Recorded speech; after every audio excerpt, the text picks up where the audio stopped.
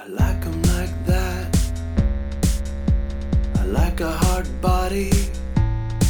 She keeps it tight to rid. You know she's naughty. I like 'em like that. I like a hard body. Her cut off sweatpants, a little bit tawdry. Duncan Rupert, I was thinking on the way over here that your piece might be subtitled "Not the Christmas Show." I mean, was the timing by design or by coincidence? I suppose Christmas being the time of rampant consumerism, it kind of works, doesn't it?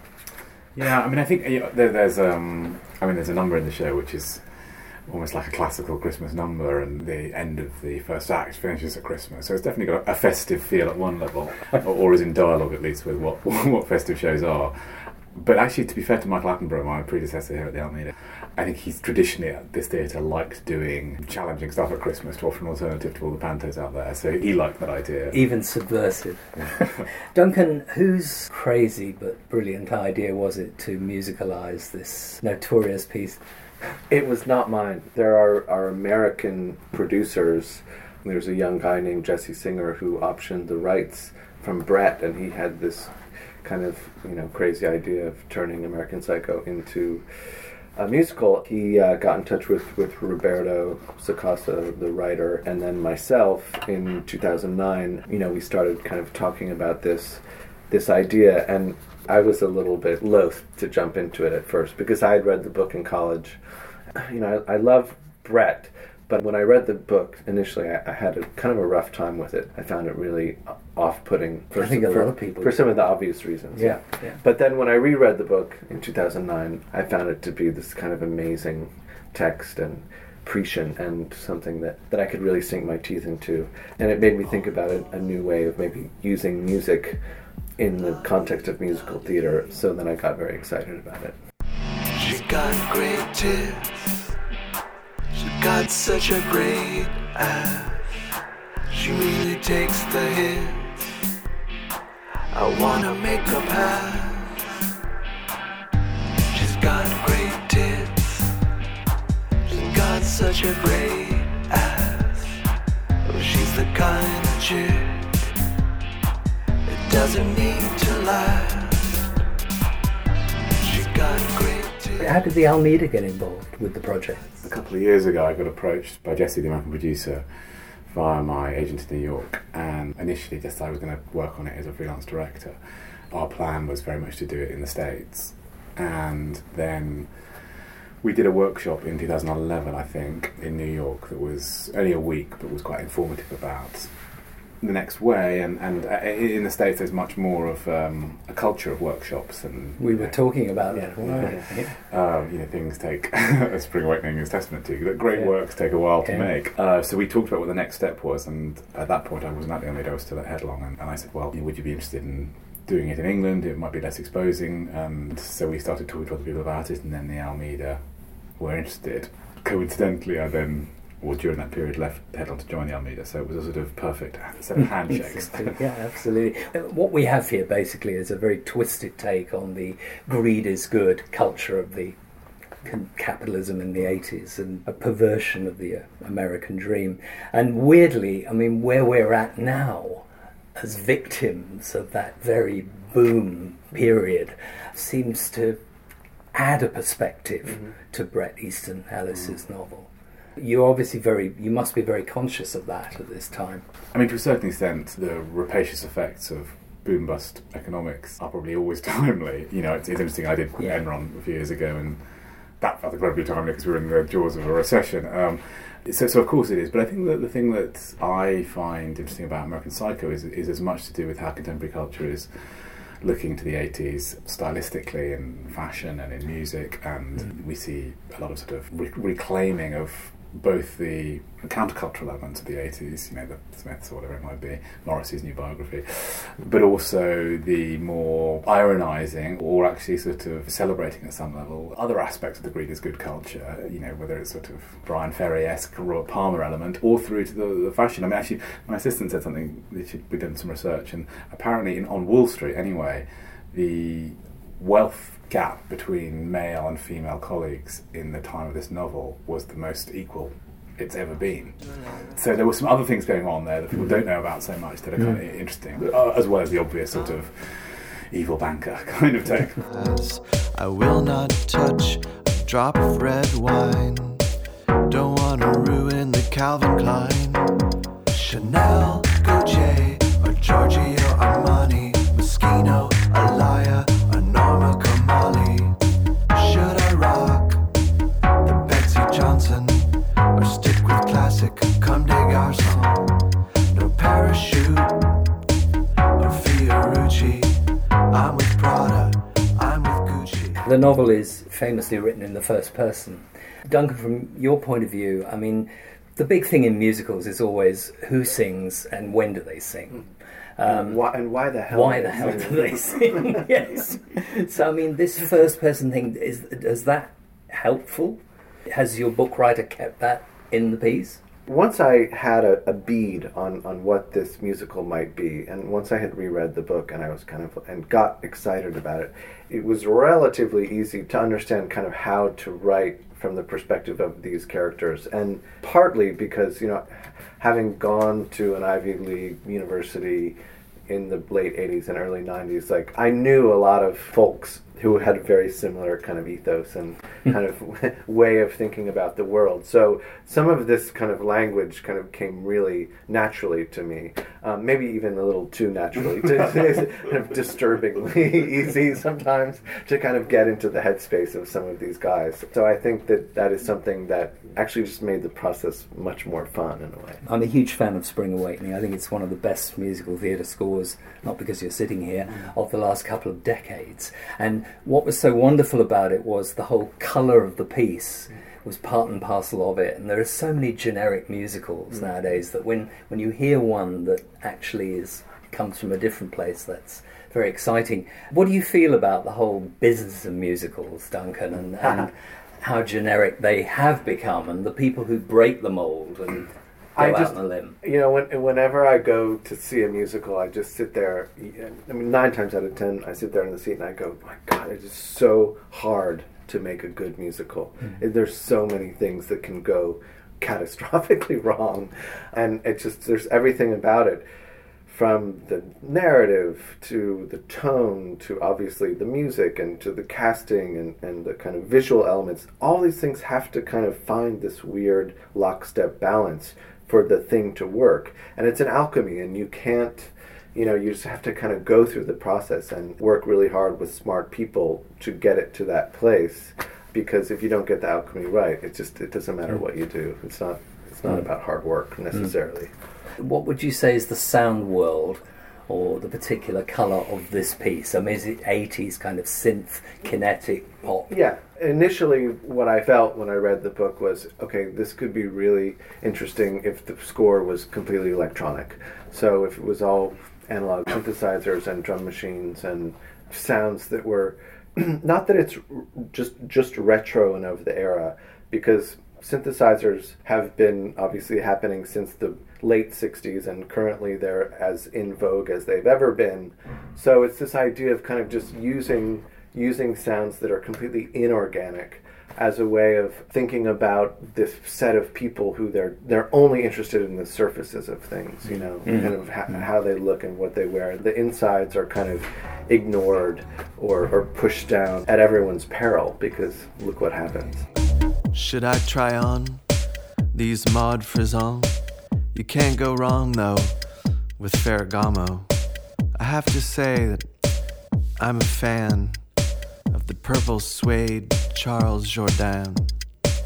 But there's nothing remotely ironic when you're wearing Manolo Blahnik. No, there's nothing remotely ironic when you're wearing Manolo Blahnik. Rupert, Patrick Bateman, I suppose one of the big challenges of this piece is how we make this elegant psychopath appealing to an audience, because I suppose there's got to be a degree of that to draw an audience in. He's such a linchpin in the piece.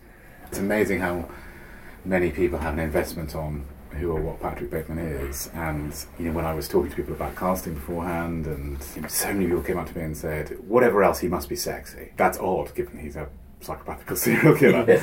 And in many ways in the book actually almost sort of autistically unattractive. And one of the things that's interesting about the piece is his relationship to culture is very satirised as sort of utterly bland, and yet people have found that sort of very compelling and continue to. And Kanye West's recent video kind of shows that as well.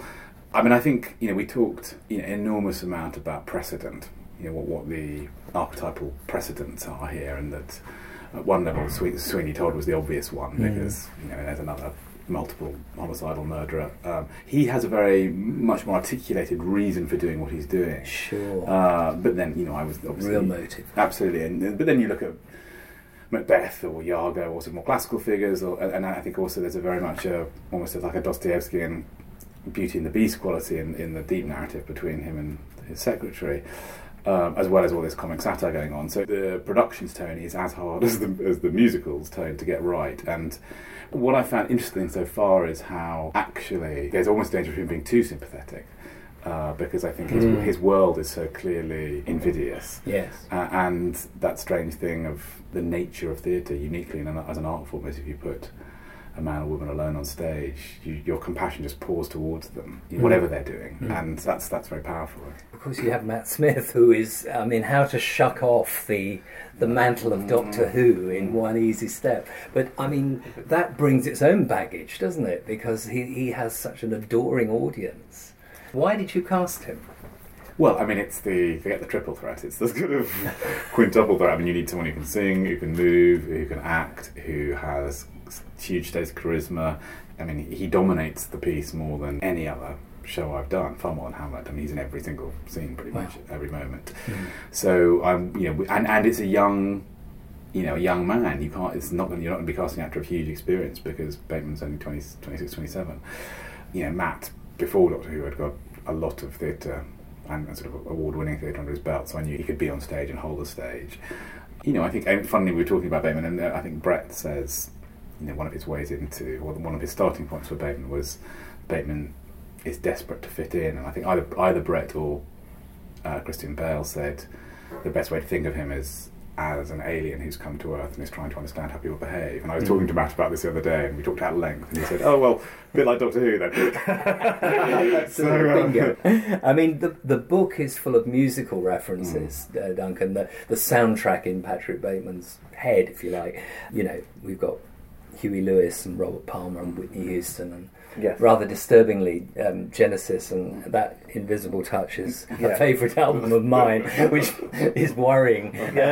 But are you using this material in the score at all? We are. We have kind of half a dozen songs of the period that we've, to greater or lesser degrees, have kind of deconstructed and used them in different ways. Sometimes they're happening a cappella, sometimes they're kind of remixes. Okay. Sometimes, they're more kind of like the original track. But yes, I think for me that was really important to have some of that music in there. It sounds like you connect your score to these songs. Yeah, look, I grew up in the 80s very much obsessed with Depeche Mode and New Order and Tears for Fears and the Smiths, and I'm kind of an Anglophile in my musical taste. So this writing, it was something I was really excited to just kind of jump into and play with all this electronic music in a way that I always have, but I haven't put it on my own record so much because I've been a little shy about it. But it was the other reason why I really loved that Matt was cast in the show, because he doesn't come from a musical theater background, and so his kind of stylistic touchstones are similar to mine. He listens to Radiohead, and so that works for me really well for Matt as a singer. Let my someone he could linger on, or would he simply move along? Let my someone he would love more. Would I be just a girl before?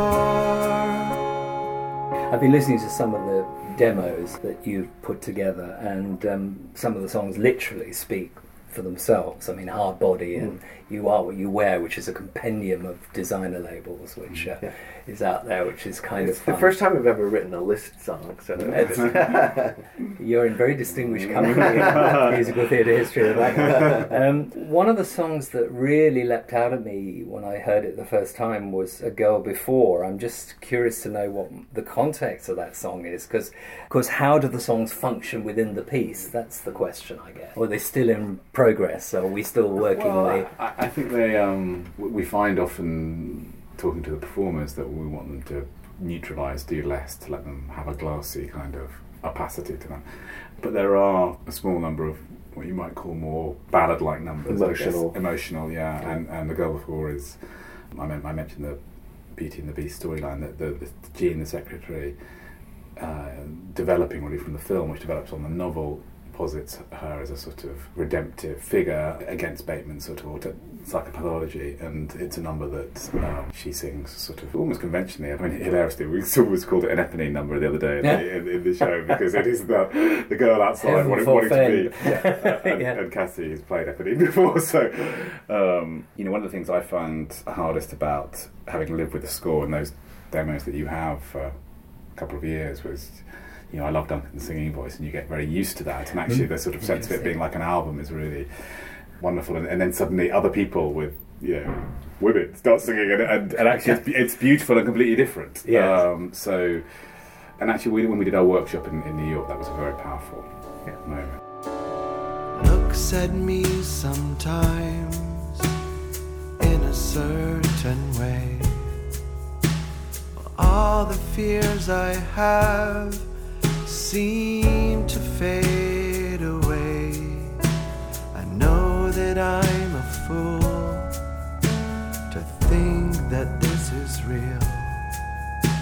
I'm breaking every rule, 'cause this is how I feel.